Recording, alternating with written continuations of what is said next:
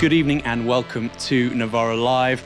I'm Aaron Bastani. Tonight I'm joined by an unexpected co-host, the GOAT, Michael Walker. Michael, how are you?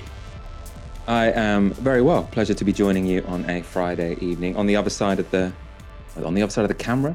Well, not in the studio. I'm co-hosting. I can't think of a more poetic way to say that than just saying it straight out. Maybe I'm not thinking straight today, Aaron. I hope the show goes okay. Yeah, maybe you're discombobulated because we're messing with the schedule here at Novara Media. Also, I want to make an observation here, Michael. Last night you were wearing a shirt. Are we now seeing a new Michael Walker with a very different set of sartorial choices? We'll find out in the coming months. On this evening's show, we'll be discussing strikes, Alastair Campbell going nuclear on Newsnight, and Ash Sarkar dropping some truth bombs on BBC Question Time. First story. New figures predict that net migration, that's the number of people who arrive in the UK minus the number of people who leave, could have been nearly 1 million in 2022. Now, these are just projections. We won't get the official stats from the Home Office until later in the month, and they're from the right-wing Centre for Policy Studies. That's a think tank. This Telegraph graphic uses ONS figures, and as you can see, net migration remains steady broadly between 2012 and 2020. It hovers at around 250,000. Then there's a dip during the first phase of the pandemic, but last year it began to spike. The Centre for Policy Studies estimates the total for net migration in the year ending December 2022 will be anywhere between 675,000 and 1 million. Data from the Home Office shows that around 1.3 million, quote, non-temporary visas were issued in 2022. This is another graph from the Telegraph showing the kinds of visas issued. Super informative. The majority are the pink part of the column, and they were given to people who want to study in the UK and their dependents, i.e. partners, children, wives, husbands. There were 630,000 of them in total. Then a further 415,000 visas were issued to workers and their dependents. That's the blue part. And that's up significantly on previous years. And finally, the grey part, you can see that at the top. That's some 200,000 visas which were issued to Ukrainian refugees and a further 60,000 to people from Hong Kong. That small red part right at the top represents visas granted for family reasons.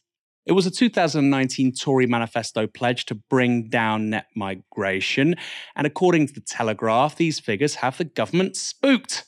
Sir John Hayes is a former minister and chairs the Common Sense group of backbench MPs. He told the Telegraph this: population growth at this level is unsustainable. The government needs to act immediately and radically to curb migration. We should not be adding to the numbers of people we take into the country outside of the key shortage occupations. It risks damaging productivity by maintaining or even creating a labour-intensive economy rather than a high-tech, high-skilled economy. It displaces investment in skilling Britons and automation.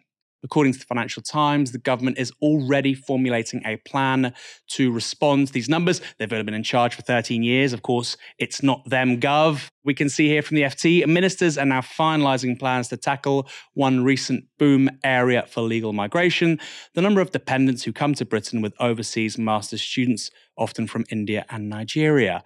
Students have been one of the main drivers of the post-coronavirus pandemic surge in migration, as that data showed from the Telegraph a moment ago, with almost 500,000 study visas issued by the UK authorities in 2022, a rise of 81% compared with 2019. 81% is a huge increase. But some of that might be explained by EU students requiring visas to study in the UK. Starts to make a lot more sense when you think about it in those terms, after the withdrawal agreement came into effect at the end of 2020. The article goes on to report this: students, especially those coming from Nigeria and India, have become more likely to bring family with them, with 135,788 visas granted dependents in 2022, up from a little over 16,000 in 2019. The Department for Education, the Home Office and the Treasury are finalising a plan that would stop dependents from travelling with master's students on one-year courses, according to several officials close to the discussions. One said many of these courses only last for 9 months. We don't think this will have a big impact on our ability to attract global talent. One minister confirmed the focus was on the dependence of master's students, saying it's clear we have to do something. We're a long way from David Cameron's promise to reduce annual net migration to the tens of thousands. And finally, the FT has this detail about agreement in government on the matter, writing this. The Treasury, which normally favours higher migration, has accepted the political need to restrict the number of dependents of overseas students, while Gillian Keegan, Education Secretary, has also agreed to the plan. Not the economic need, the political need. It's an interesting use of words there. In response to these figures, Labour leader Keir Starmer said this. I think we need to wait and see what those figures are, but I've seen that speculation. So he's responding to the official Home Office data that comes out at the end of the month. I think if we're anywhere near that figure, 675,000 to 1 million, then it will show the government has completely lost control. We need a managed approach, and we haven't got that. Like almost everything else under this government, there's no plan, there's no control, and just like everything else, it seems like the system is broken. Britain's migration system is broken because we're not processing asylum claims. We are exiting international agreements because we are receiving a relatively small number of asylum seekers and having a collective freak out. So, I mean, to me, that's where the migration system in general is clearly broken, is in that asylum section. I mean, if you look at where these, what type of migrants these are, if a lot of it's students, I mean, presumably that's just people keeping our universities afloat, right? So the idea that this is going to be the cause of low productivity instead of the fact that we have a sort of industrial system whereby no one is incentivized to invest stuff, where the government refuses to invest anything, where we have this sort of political and economic culture where you constantly have to make efficiency savings, which means doing stuff as cheaply as possible instead of doing it well.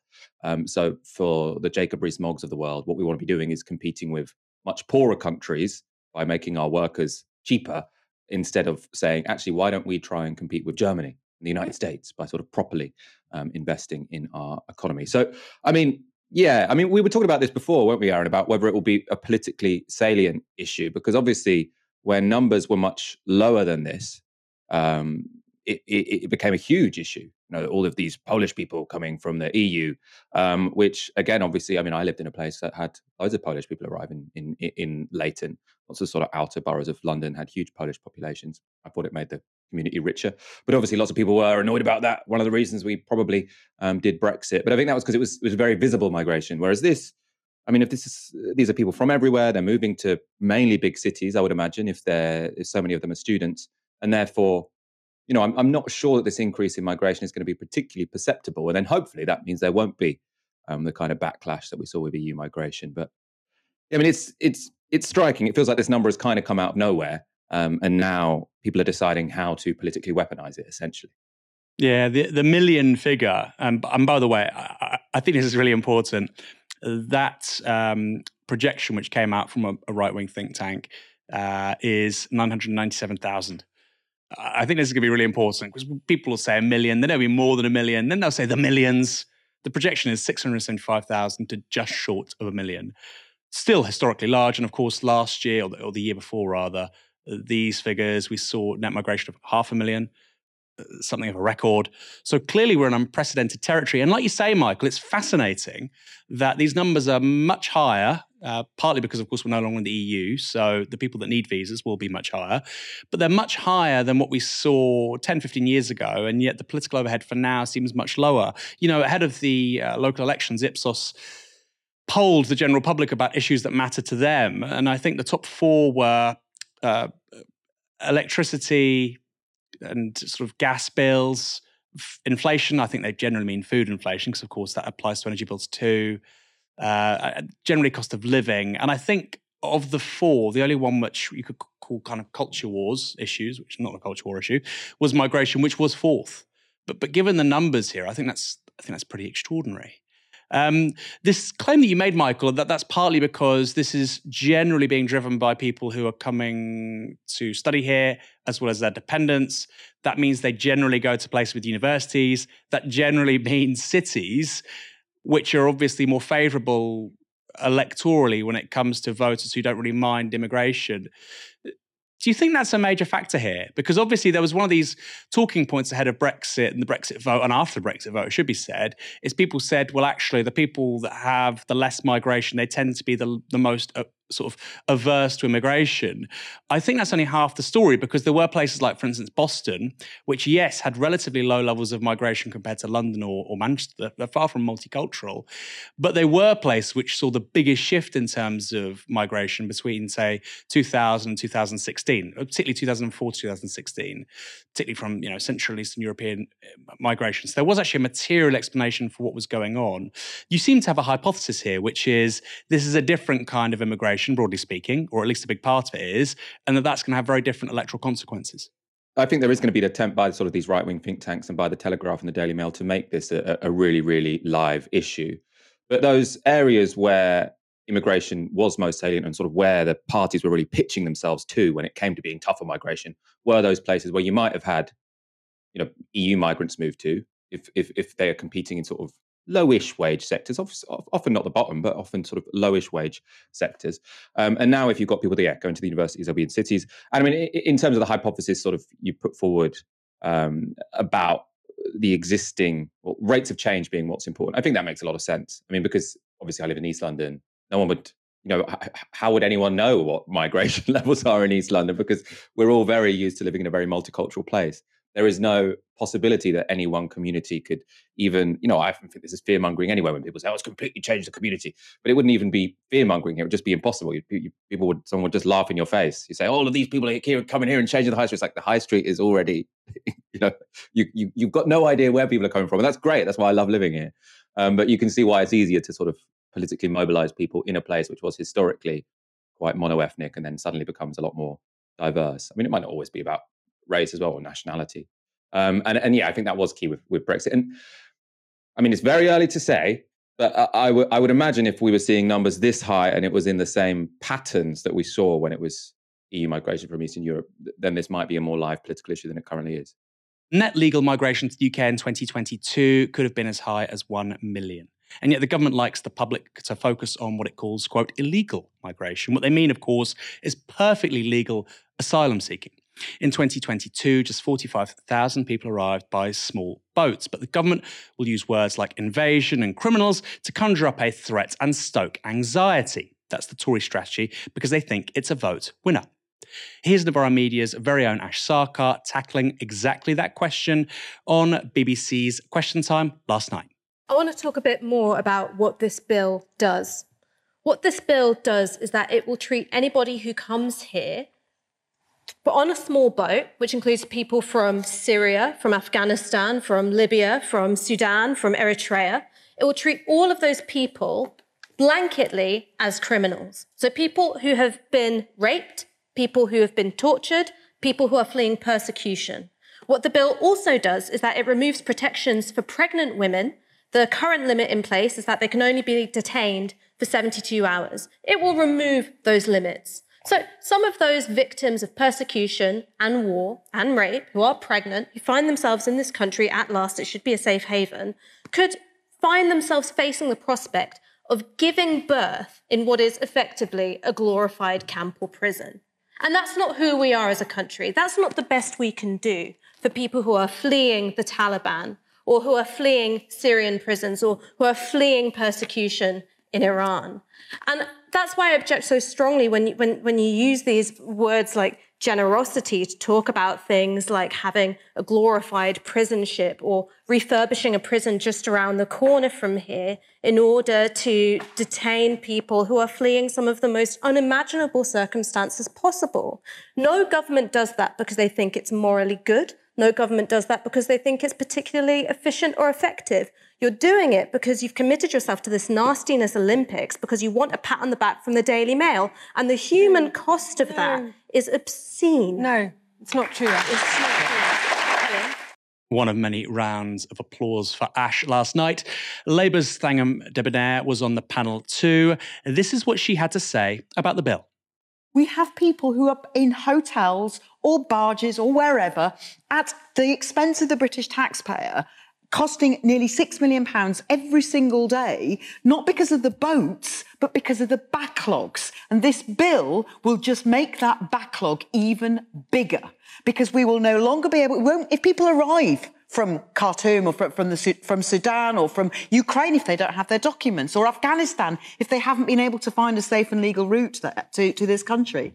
If they're coming to join a relative here and they don't have the right documents, they will be deemed not only illegal now, but forever. But we won't be able to send them back.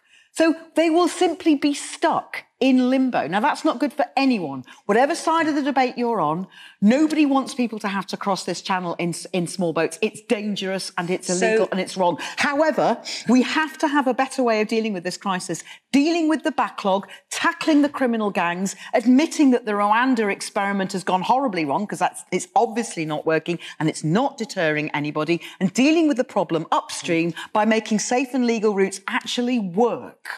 So Labour say they don't like the bill, but would they repeal it?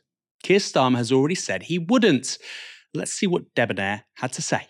Should this illegal migration bill pass before the next general election, would Labour repeal it? I'm assuming they would, given your rhetoric. We voted against it. We tried to amend it. We oppose it vehemently. Would you repeal it? We will have, after 14 years of Tory governments, a whole list of things we'd like to undo. We'll also have a whole long list of things that the people of this country have asked us to do. Just to be clear, you're not committing to repealing. As Shadow Leader of the House of Commons, it would be irresponsible for me as a government minister in waiting to make a promise about when we will be able to timetable each and every single thing that we want to undo.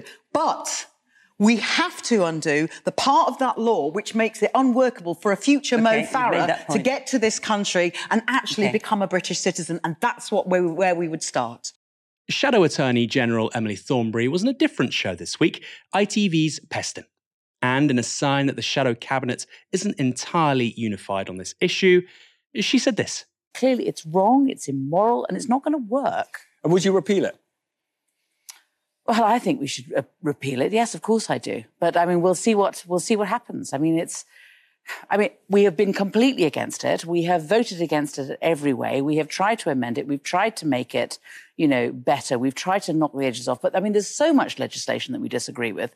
If we spend all our time repealing conservative legislation, we won't be able to put forward our positive agenda. But yeah, I mean, this would be on my list of things to repeal. Michael, it's clearly a huge issue, and particularly if Labour wants to highlight the government's failures on immigration, they're going to need a position of their own. Do you think they're trying to be too clever here? I'm starting to think that actually, will they repeal it, won't they repeal it, is maybe a not quite the right question. Because I think when you enter government, you don't want to just have a sort of, we're going to get rid of that, we're going to get rid of this, we're going to get, you want a positive platform. So the question should be, in your migration policy, so I assume, most governments, when they come into power, will have some kind of immigration bill. So we can assume that when Labour come into power, they will have some kind of immigration bill. So for me, it should be the question of, Labour is going to be able to make decisions. You will be able to legislate when it comes to immigration. Are you going to have a system whereby if people arrive here irregularly, they are ruled out from getting asylum? So I think they should be asked about the core principles within the bill and say, do you commit that a Labour government will not have a blanket policy of deporting people if they cross the channel, et cetera, et cetera? Do you as Labour, you say you want safe routes. Where will they be? How will you decide the numbers? I feel in a way this to repeal or not to repeal is maybe a bit of a distraction. I mean, in a way, we do need to hear some kind of commitment from Keir Starmer, because I think the whole problem at the moment is they don't want to fight this election on migration, so they prefer to not commit to anything. And we have seen in the past how it's often the case that, the idea that a party will be too scared to say they're going to make a change before the election, but then afterwards suddenly get incredibly brave and say, oh, no, now we are going to take on the tough task of making our migration system a little bit more humane. I don't think we should have much faith that Keir Starmer is going to do this well. At the same time, I don't quite think to repeal or not to repeal is exactly the question that it's most important to be asking. Next story. Right now, we're experiencing the largest wave of industrial action in decades. It's often hard to keep up. Some disputes are settled and favour striking workers, others end in compromise or sometimes in outright defeat. But sometimes something happens directly related to a strike, which, while not meaning workers' demands are met, underscores that their efforts are getting somewhere. And that's how we should understand the resignation of this man. His name is Simon Thompson, and he has been the CEO for Royal Mail since 2021. There is an argument to be made that he's Britain's most useless boss. Stiff competition there. The Times reports this. Ever since taking the top job in 2021, Thompson has been under pressure over strikes, and he's faced criticism from MPs who accused him of not giving, quote, wholly accurate answers when he appeared before them. British understatement there. Thompson, a former Ocado executive who ran the government's much criticised COVID-19 test and trace smartphone app for 5 months, was the group's fourth boss in less than 3 years. He had been a non-executive director at the postal group since 2017, and one of his roles included responsibility for engagement with the workforce. It goes on to make clear where it all went wrong for Thompson, saying this: one of his priorities as chief executive was to push through an automation revolution at the company, which at the time had 150,000 employees and a history of industrial strife. In July last year, the dispute came to a head with more than 115,000 Royal Mail workers who voted to go on strike. That's the subtext here. Thompson, who earned 5 times the salary of the Prime Minister, handled change poorly, and as a result, that has cost the Royal Mail hundreds of millions of pounds. In short, 100,000 workers didn't trust the guy, and they wanted him gone. As you can see from this photo, picket lines saw striking posties holding placards with the slogan, "Thompson out." So why did these strikes happen? Well, because last year Royal Mail offered, if you don't include performance-related changes, a 2% pay rise, 2%. Meanwhile, inflation is now 10%. So essentially, a millionaire was telling posties on around £25,000 a year to get 8% poorer. In 2021, Thompson earned £753,000 as well as £140,000 in bonuses. Now, that bonus came despite the fact the Royal Mail was investigated by the regulator Ofcom for failing to meet delivery targets. You're being investigated by the regulator. Here, have a bonus. Can you imagine that happening to you at work? I don't even think at Novara Media we'd be doing that, and we're very enlightened employers. In response, Thompson might have said he was being rewarded for the company seeing massive profits over the previous few years.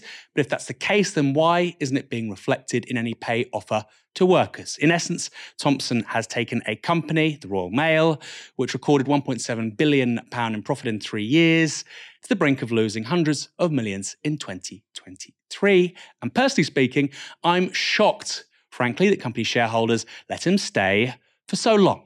We often talk about trade union struggle as if it's specifically, do you want this contract or that contract? But this idea that you can have trade unions sort of really determine the personnel and decisions made at the top of the company.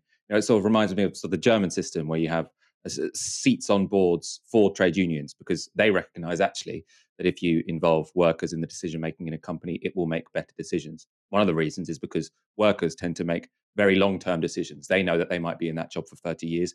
They want to make sure this company is safe and works well for decades. A CEO is often going to be in and out, like this guy, Simon Thompson, sort of really trying to work towards the incentives of how do I get the biggest bonus in the next 6 months. Now, that's not always going to be in the best interest of the company, it seems like this was a very clear example of where someone had some pretty poor incentives. He's getting huge bonuses while running a company into the ground. I suppose one other thing I think is interesting here is that, they sacked the guy, right decision. But I think we shouldn't underestimate how difficult a decision that probably was. And the reason I say that is because shareholders, the right-wing media, Tory politicians, what they always want to say is that it's the workers who are being unreasonable. The workers are wrong. The workers are irresponsible. The workers haven't quite understood how the company should work. And I think the sacking of this guy is really an admission by the shareholders that actually, it was our guy that got this wrong. So it's very, very difficult to say that, it was the union who were being unreasonable. If then you decide, well, actually, to be honest, we do need to sack the boss, right? So I think it is an admission of the wisdom of trade unions, I suppose, and the wisdom of people who are working at the front of a company as opposed to the people who are cozying up with the shareholders and making huge bonuses for running a company into the ground. Such a great point. Next time postal workers are on strike and you get some press release from Royal Mail blaming them, they can say, well, you sacked the big dog, the top guy. So there's an admission of blame going there, and it's certainly not on us. In somewhat related news, today sees ASLEF workers on strike. That's the trade union for train drivers. That will be followed tomorrow by a strike from the RMT. Here's ASLEF General Secretary Mick Whelan speaking this morning to BBC Breakfast. ASLEF has rejected a deal that's been offered, a 2-year offer, So that would see drivers get a backdated pay rise of 4% for 2022 and a 4% increase this year. The Department for Transport says, and you'll be aware of this, ASLEF has had a fair and reasonable offer that would take the average train driver's salary from $60,000 to $65,000 by the end of the year. The government's facilitated this very fair and reasonable offer. Why is that statement and that offer at such odds with what you've just said? Well, let's call it out for the malicious lies that it is, then. It's not a fair offer, it's not a reasonable offer, because the strings attached to it are about ripping up every condition we've gained in the last 140 years and virtually giving up our firstborn. So the reality of this offer is that it's a less than RPI pay offer, massively. So in effect, it's a 20% pay cut for giving up all our terms and conditions. And the companies were told, and everybody's been told throughout the process, what our red lines were and what we would not give up. So putting them back into the deal was a deliberate act, a malicious act to scupper the deal. Mick Whelan there explaining why his workers are on strike to the BBC. And here he is talking to GMB about whether the timing of his union's strikes were designed to intentionally ruin Eurovision. When you came up with these dates, did you know and were you aware that Eurovision was taking place this weekend? When you've come up with the dates for June the 3rd, were you even aware that the FA Cup final was taking place that weekend? We're aware that whenever we take any form of action, there's an event or impacts somebody's life every day. But the timetable for this was arranged around our reaction to the non-deal that was put on the table. And under the Tory legislation, we have to give 14 days' notice. And the first day that we could immediately react to after the insult that we had was today. It wasn't about Eurovision, it was about the first available date. The subsequent dates then are based upon the patterns and the rest day working patterns of our members, trying not to hit the same people on strike days twice. So there's no day, whether it be Monday, Friday, Saturday or Sunday, where there isn't an event in this country. But what we do is based on the needs of our members. But what would you say to those people who, they want to get to Eurovision, they want to enjoy in their lives, they want to get there, it's a very important event. On the FA Cup final, that is two Manchester teams trying to get down to London in June. I mean, what would you say to those people who have saved money, they've bought their tickets, they want to go, we're in a cost of living crisis and you're spoiling it for them? We're 4 years into this, 4 years without a pay rise. The people behind me don't want to be on strike. They don't want to be losing money. They have families. They've got people who want to go to Eurovision. These are the supporters from Manchester who also want to go to that cup final. But strange, isn't it, that nobody kicked up last year when Network Rail closed the West Coast down to London when there were teams from North West in the final last year. Apparently, if a trade union dares stand up for itself against a government that's interfering in its free collective bargaining, we're the villains. Can you tell me what else we can do? Would you be talking to me this morning if we weren't on strike? Would you be talking about the needs of my members today if we weren't doing what we're doing at this moment in time? We're in a point in time where we have no choice but other to articulate the voice of our members because of the actions of people who employ us. That was very compelling on both counts there from Mick Whelan, and the explanations regarding timing seems really fair. Regarding the claim of no pay rise, ASLEF has rejected the offer of a 4% pay rise, which was made by the 16 private train companies, who they are now in dispute with.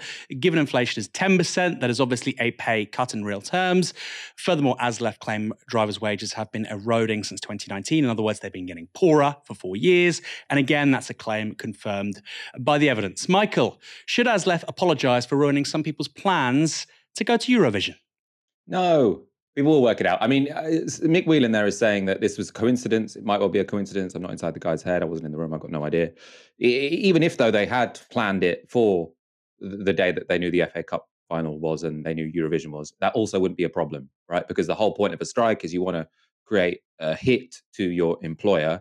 And what's going to be a particularly bad day for your employer for you to go on strike on? One that would have been very profitable for them. So obviously the FA Cup and Eurovision, that would have been a good day for ticket sales for their employer. Now, they've been treated terribly by their employer, and so they want to do them some harm. So it seems, logical either way. Either if it was the first date they could go on strike, or they chose this as a sort of particularly strategic day to go on strike, both perfectly acceptable and perfectly within the realms of normal industrial relations. And I was just Googling sort of while you were talking as well, how will people get to the FA Cup from Manchester? And apparently both clubs, City and United, are putting on subsidised coaches. People manage. The idea that there are loads of people in the country sort of like, well, we were supportive of the trade unions until we had to get a coach instead of a train. No, I mean, people are generally united. I imagine people in Manchester are going to be generally, it's a fairly left-wing city. Liverpool as well is where Eurovision is, isn't it? And Eurovision's a bunch of young gay people. We love train drivers, you know. Am I that young? Young enough to fit in at Eurovision, I'm sure. But yeah, I mean, I think this sort of attempt to divide and rule is just not really working. Mick Whelan, obviously, incredibly articulate when he said that. And on the issue of train strikes, I mean, the smart people I've read with analysis on this, essentially what they are saying, and even sort of centrist analyses, sort of saying how can the government fix this, is they say the big mistake was to combine wage negotiations with terms and conditions. Because when you've got high inflation, wage negotiations are always going to be contentious, right? Because normally, low inflation, maybe you give some people a 1% rise, that's fine. High inflation, people want an inflation-busting pay rise. You might be trying to negotiate them one which is a little bit below inflation. Maybe some of your fuel costs have increased. So that's already going to be incredibly contentious. And what the companies have decided to do, with the government backing, is to try and use this opportunity to push through changes to working practices, which the workers are obviously going to be very much opposed to. And the smart people say if they wanted to resolve this, what they would do is separate these two issues. They could easily make a deal on pay, but they can't give people a real terms pay cut and rip up their terms and conditions and expect anyone not only to reject that offer, but to be incredibly offended and incredibly pissed off at their employer. Also important to say, football fans going to an away match famously don't use coaches or travel the night before. Just a thought. Next story, a bit of a change in tone here, and a very, very serious story which has developed in the last few days. A female Labour MP has reported a front bench colleague to the Metropolitan Police, claiming he sexually assaulted her. The incident allegedly took place after a summer party in London in July 2021 and was corroborated by two sources who said the woman told them about it shortly afterwards. The website Tortoise reports this. Senior party figures, including at least one other shadow minister, were also made aware of the claim. She, this woman who was allegedly assaulted, was encouraged to make a formal complaint, but told Tortoise she felt his popularity within the party would stand against her. As a result, no action was taken, and the shadow minister has remained in his post. According to the Mirror, the Met are no longer investigating the case at the request of the alleged victim. But that's not the only story of sleazy and abusive behaviour in the Labour Party. Another one involves a senior advisor to a front bencher who allegedly sexually harassed an intern 20 years his junior. Politico has the story reporting this. The man is alleged to have groped the woman, a former intern, when she was in her early 20s, a complaint which was judged, proven twice by parliamentary investigators and separately by the Labour Party. The woman first launched a complaint using the internal process available to parliamentary staff at the time. The complaint was upheld. The man was instructed to write a letter of apology and no further action was taken. She then complained about his conduct to the Labour Party in early 2020. After a year had passed with no outcome, the party informed her they had no record of responding to her complaint and asked her to confirm she wanted to continue. Just extraordinary. The former intern was finally told this month that her complaint had again been upheld and that the man, who is more than 20 years older than her and remains an advisor to a member of the shadow front bench, would receive a written, quote, final warning. Politico also reports that at least two other women allege sexual harassment by the same man. After that story broke, the aide resigned from his post. The woman who made the allegations told Politico this: "Although I'm glad that the member of staff has resigned, I shouldn't have had to spend years pursuing this case, and the party should have taken action first. There are still big questions to answer for the member of the front bench and other senior officials who knew about his behaviour and took no action." Sky News asked Labour leader Keir Starmer for his comment on the story. All of these allegations have to be taken extremely seriously, and they are taken seriously by me and by the party. I do understand from my experience as Chief Prosecutor how difficult it is for people to come forward. That's among the reasons that we made our process completely independent, so it's not a political process anymore. But what I would say is that I encourage anybody to come forward and to feel that they're supported through that independent process. Just extraordinary, isn't it, Michael? He says it's an independent process. I mean, we know, generally speaking, that Labour complaints processes aren't independent. I mean, Keir Starmer's on record as saying that he's personally intervened in things.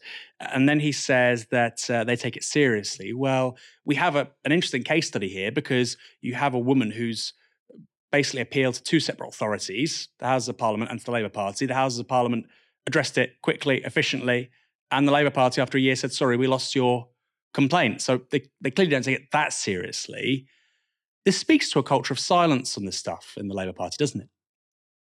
Well, am I correct in thinking so? Parliament dealt with it speedily, but then only asked the guy to write a letter of apology. Am I correct in That's saying correct. That? So it's not exactly a particularly sort of impressive record to be comparing the Labour Party to. No, but what you could say is, I think that's right. I think that's an important observation to make as well, the lack of a punitive element here, absolutely. But what you could say in terms of what Keir Starmer is saying there is that we take this issue seriously. Well, we have a direct comparison here, don't we, between the Houses of Parliament, which you might not agree with the conclusion they made. I certainly don't. You don't seem to either by the sounds of it. But at least they addressed it quickly and efficiently. They expedited the matter, which means they take complaints seriously. Labour say after a year, sorry, we lost your complaint. Do you still want to proceed with it? I mean, that doesn't suggest to me they take these kinds of complaints seriously. I suppose it doesn't. I mean, I think we know Labour Party disciplinary processes are always going to be a nightmare, whoever's in power. I mean, I think Jeremy Corbyn had a much harder time because he had the whole of the right-wing media trying to weaponise those problems and then people inside the party also trying to completely undermine the process. So it's much harder for that guy. But if you've got hundreds of thousands of people in a political party, and it's not a particularly well-oiled bureaucracy because it's constantly beset by factional infighting. I mean, I can see why these things just don't really work very well. That's obviously not an excuse. Probably actually why we should spend less time obsessing over what people say on social media and actually spend more time talking about what people are physically doing to other people, to my mind. I suppose I think a big problem here is that this is so much led by what journalists decide to pick up. So when Jeremy Corbyn was leader, obviously the disciplinary process was completely tied in knots because anyone who'd ever liked a tweet which could be seen as a trope, suddenly this was a whole national political crisis. Obviously, I don't think that should have been a priority. I think what should be a priority is people abusing each other. Like, obviously, online matters, but physical is much more important, right? And so maybe if we were a bit more realistic about how much control a party can have about these things, then these very important things wouldn't slip through the net. I mean, there are some very gross elements of this story, which means that it is, it's not just a procedural issue; it's a political one. Which is, I think one of the alleged victims said that she didn't want to report it because she thought the shadow, the person who she was complaining about was so popular that it wouldn't go anywhere. So there are clearly some political issues there. But I do think the whole way we talk about sort of disciplinary processes and political parties has been a bit of a mess for a long time now. Just going back to that first story, because there are two independent stories here. I mean, this is really remarkable, Michael. It relates to a female Labour MP who reported a front bench colleague to the police in regards to sexual assault. That is somebody who could be a government minister in 12 months. And then they've decided to withdraw the allegation, despite the fact that multiple sources within the party have not corroborated it. They weren't there. They didn't see it. But the woman told them about it. I mean, that's a pretty big story, isn't it, Michael? Why do you think that's happened? I mean, do you think that says something about, look, let's not just focus on Labour, because, of course, this stuff happens in the Tories too. I accept that. But is this emblematic of a broader problem that really in British politics, if you want to progress as a woman, you just don't speak up about these things?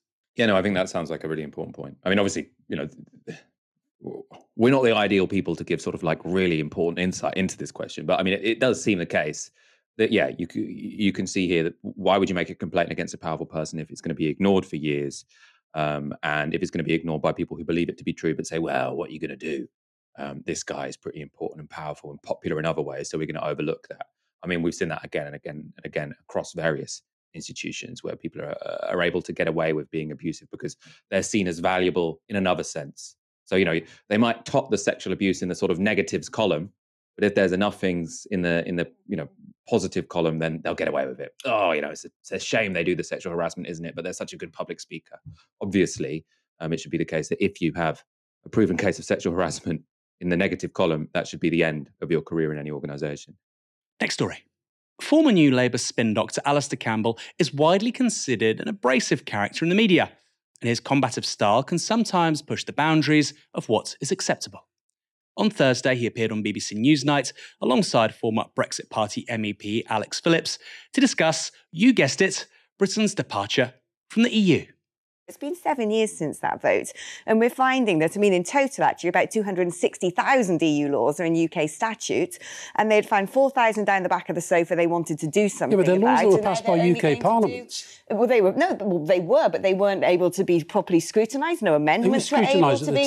No amendments were able to be made. Those laws were not made by the British people for the British people. And of course they weren't. I've sat in that Parliament. I was elected to it. Don't try and pretend I don't know how the EU system works. I'm talking about our Parliament enacts EU law. Of course it does. They are not EU really laws passed down. Look, we're not put into UK statute. I'm not actually denying that.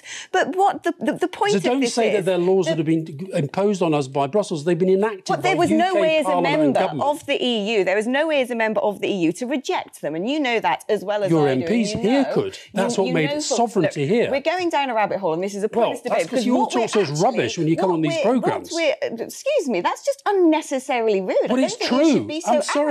You haven't actually let me talk, so if you would let me talk, perhaps you might agree with me. Well, let her finish, and then I will come back to you. Because I don't think you're, particularly being a good contributor right now, because you're just being essentially rude. Make the point. Now, what I think a lot of people, when they voted for Brexit, wanted was essentially this country to take its future in its own hands and to make decisions that would benefit our industries, that would make decisions that benefit our communities, that would actually lift the wages of those who are the lowest paid, to actually secure our borders, which is something else that's not been done, to actually enable our fishermen to have a self-sustaining industry and actually make a profit from it. None of these things have actually been delivered. None of these things have been delivered because, frankly, we've got a government that treats Brexit like a gimmick and doesn't have any courage or conviction to see it through. And Rishi Sunak is a Brexiteer. Rishi Sunak is a Brexiteer. Boris Johnson, eventually was a Brexiteer. Was he? And I don't remember seeing Rishi Sunak holding many Corix boards and taking selfies on the campaign trail, so I would actually deny that he might be as much of a Brexiteer as he says he is. But frankly speaking, we're in a situation now where the government should be actually relishing the opportunity to take control of various laws and being able to put into place things, like I said, state aid into critical sectors. We're seeing right now AstraZeneca moving to Ireland. We're seeing car manufacturing moving to China. OK, Alastair Campbell, your turn. Will any of these people who fought so hard for Brexit ever face up to their own responsibility and face the fact that what they all promised was a pack of lies, what they all promised was never going to work? None of you have ever brought forward a plan that says this is Brexit and this is how it works without damaging us here in the UK. And when I say you talk nonsense, let me finish. All of those laws that you talked about were enacted by elected British governments and elected British parliaments. The fact that you in Europe couldn't do anything about it underlines that the sovereignty lay here. So all your lies about taking back control, more money for the NHS, sovereignty, immigration, the rest of it, you've failed on every I knew you were thing. going to come up with, the money for the NHS. Nothing to do with me, not my campaign. And it's very rich, a man who essentially was part of telling lies to invade a country, to accuse me of dishonesty. I think you might have lost the argument there, my dear. If I may patronise you even more. Honestly. No, that's it now. Yes, I will. No, that's sorry. it. No, that's it. No, sorry. You bring these people on, you never challenge them. You let them talk utter rubbish about Brexit. And it's happened on the BBC for year after year after year. OK. I am not going to take that from you. With respect, Mr. Campbell. Thank you. You don't have to. Thank you very much for being on the programme. Thank you. Thank you very much for coming on the programme. We were laughing while watching that. It's just ridiculous, isn't it? So English at the end as well. Thank you. Could Alastair Campbell have said thank you more aggressively at the end? Just bizarre. And look, we played that clip. It was 4 minutes long. There's a 7-minute clip on social media, which is itself from a longer interview. I'm going to ask you a question. What did you learn from that clip? What did you learn over the last 4 minutes? What new information did you gain? What insights made you think, oh, actually, that's a really good point. I didn't think that before. Now I do. Or, well, that's challenged my common sense about something. It's exactly the kind of Punch and Judy stuff where the people who support rejoining the EU side with Campbell and hard Brexiteers side with Phillips. Though I have to say, Campbell's conduct certainly wasn't to my taste, particularly towards the end, particularly towards Victoria Derbyshire. I don't think she's been soft on anyone. I think she's one of the better people at the BBC. Michael, what did you make of Alastair Campbell's, let's call it erratic behaviour? I thought you made Alex Phillips look good. And I mean, she is someone who doesn't have very good arguments. So, I mean, I presume what they're arguing about is this idea that they should be repealing all of any kind of EU regulation all at once without really checking it. Now, obviously, that's silly and unnecessary. Repeal them if you want to repeal them, but there's no point in just setting, a light to the package of regulations, which might have a lot of necessary safety regulations, for example, in them. So the idea that we just put a bonfire to all this red tape, which is sort of language that Conservatives use, we know that's a nightmare. We've seen Grenfell. We've seen what happens when you say, oh, red tape is only a bad thing. I don't even want to use the word red tape. My apologies. Health and safety regulations, let's say, even though that's a term that's been demonized by the right-wing press as well. So she came on to argue a position which I think is very clearly and it's fairly easy, actually, I think, to make an audience think that's probably not a priority we should have.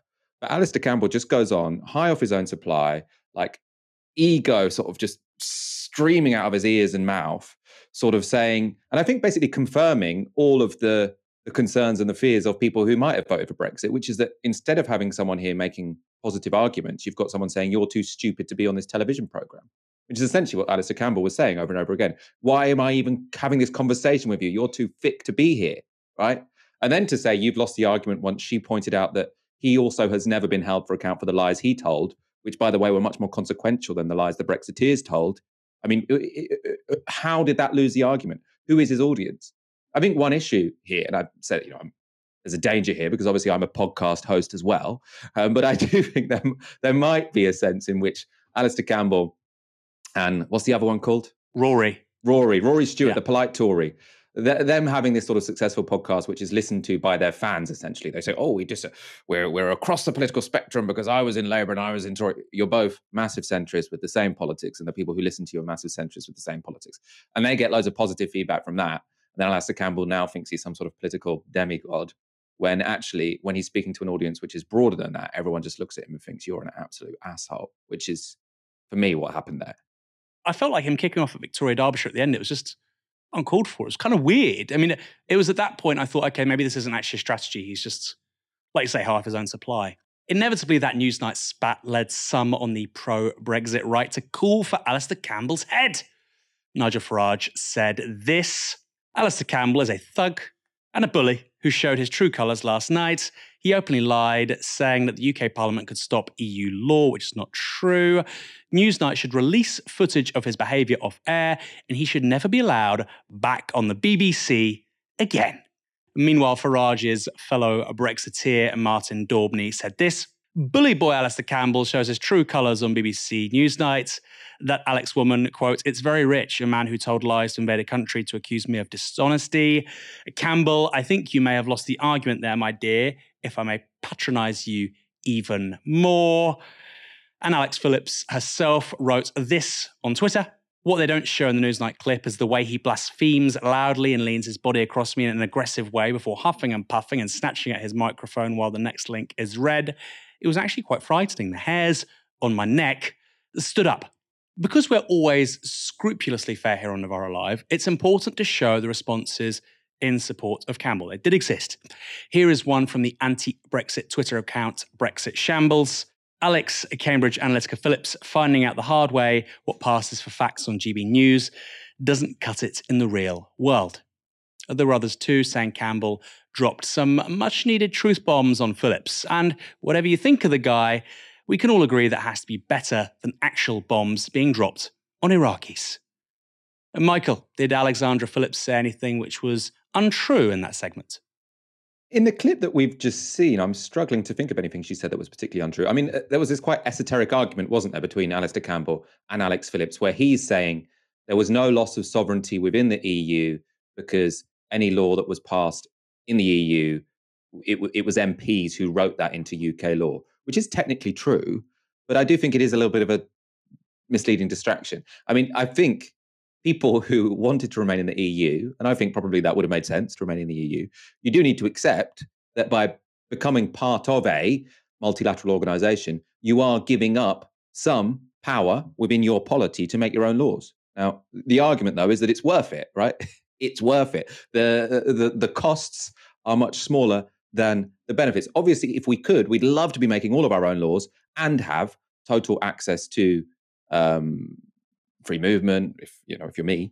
Obviously not everyone wants that, but I would like that. I suppose a comparison here would be free movement for us, but not for anyone else, right? So it would be great if you could remain part of an organisation with all of these benefits and not have any of the costs. But we can't, right? So I feel like Alastair Campbell was being disingenuous there. Yes, obviously, being a part of the EU did reduce some of our ability to make our own laws. I personally think it was worth it.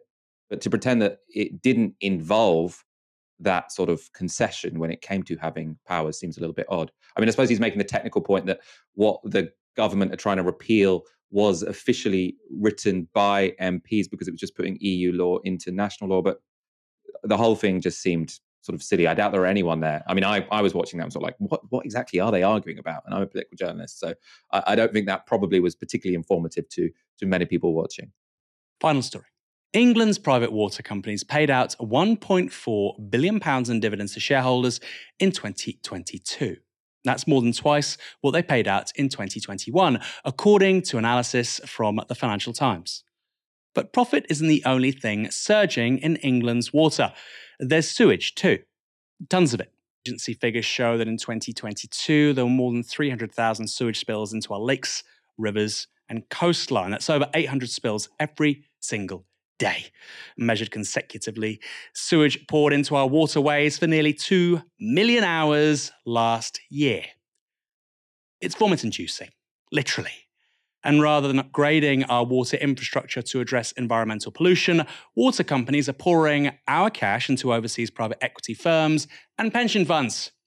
On BBC Question Time, Tory Minister for Social Care Helen Whately told the audience what the government was doing about it. We have been taking action. In fact, already since 2015, £141 million worth of fines have been paid by the water company. So they are already being penalised for when there is pollution in the outflow. Yeah. We have introduced tougher fines already, building on that in legislation. We are making the water companies invest to fix this problem. Over the next 25 years, they're going to be investing the order of £56 billion to upgrade the water infrastructure. Does the government have a view? And money. We are determined to get them to fix it. We are taking really tough action, but it does take time. And does the government have a view, when you say it will take time, when that might be? Well, I just said, over the next 25 years, 56 billion years. Well, it will improve, but they can't wait 25 years to go for a swim. She wants to go in tomorrow. What's happened to this young lady? The number I said was £56 billion over that period. It cannot be done simply overnight, as simply as that. These problems are hard to fix. We're politicians. We can't do anything. By the time they want to solve this problem, Michael Walker will become Michael Zimmerframe. According to LBC's Nick Ferrari, it isn't that difficult. I can solve this at a stroke, and let me tell you how we do it. The water company bosses are paid an average of around £1 million a year. Between the 22 or 23 of them, they bank £25 million. The profits that they make are eye-watering. The fines that are levied by the government are almost built into the business model. They don't actually care because they're making so much money. Meanwhile, people in Bexhill and Eastbourne are out there swimming in a word I won't even use, and you can't water your hydrangeas. This is the way we solve it, and it's very simple. When the government wants to, they can bring in a law overnight, like the Public Order Act, which saw 6 people with a load of banners and some rubber bands arrested and thrown in jail. This is the law that needs to come in. Any chief executive who continually allows his or her company to put raw sewage into the water, let's get this law enacted straight away, will go to jail for 5 years for corporate...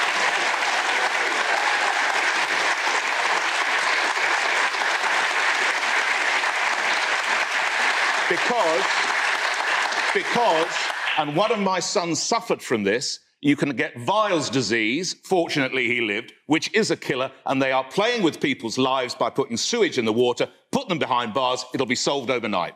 Okay. Lock 'em up, as a famous orange man once said. Who doesn't love the idea of jailing gravy train executives? I know I certainly do. But it was down to Novara Media's own Ash Sarkar to provide the careful, structural analysis that we really love her for.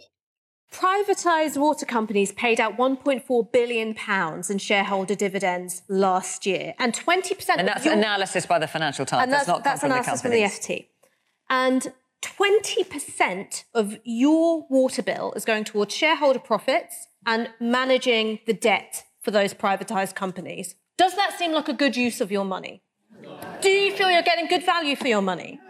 Would you rather that money was going into fixing the infrastructure? Yes. While these companies remain in private hands, there's no incentive for them to do it. There is simply no incentive. So Southern Water is mostly owned by an Australian investment firm, and it's partially owned by the American mega bank JP Morgan. So your water bills are going towards making foreign corporations rich, and because they are so fabulously rich, they can just eat up whatever fine the government decides to levy them with. And while it would be very satisfying to see some of these CEOs in jail, and I would love it personally, what I fear is that the incentive hasn't gone away, which is you underinvest in the infrastructure, you let it crumble because, you don't live there. You live in Manhattan or somewhere gorgeous. You don't have to worry about the sea in Bexhill.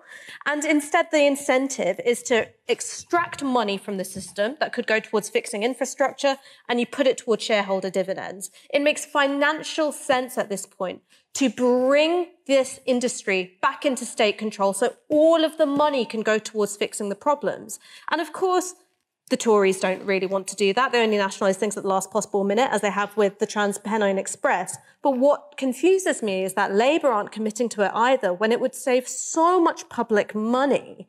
And it would mean that these problems would get fixed because you guys would be democratically accountable. You're not in Australia. You're not in Wall Street. You're right here where we can see you. So in response, what did Labour's Thanam Debonair have to say to Ash's excellent suggestion? It's too expensive. According to her, the costs of nationalising the water companies would be astronomical.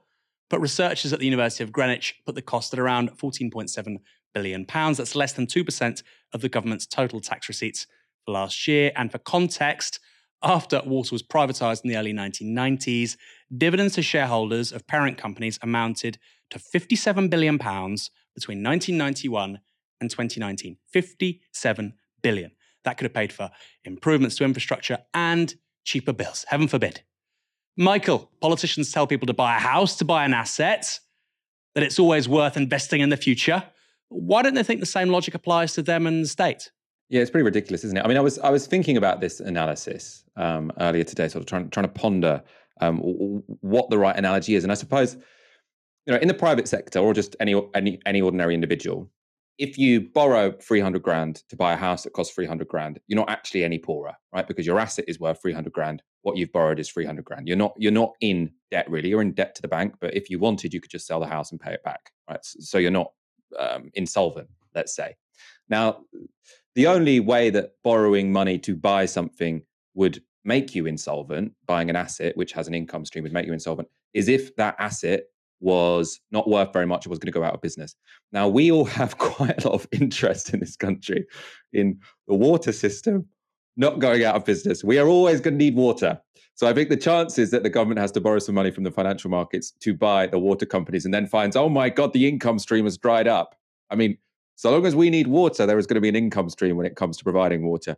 And if it turns out that you buy the water system and then the whole thing goes bust and collapses, well, we've got bigger fish to fry than some debt to pay back because we're all going to, starve, right? There wouldn't be any water coming out of our taps. So the water system is a safe investment because it needs to be a goddamn safe investment because otherwise we're all dead.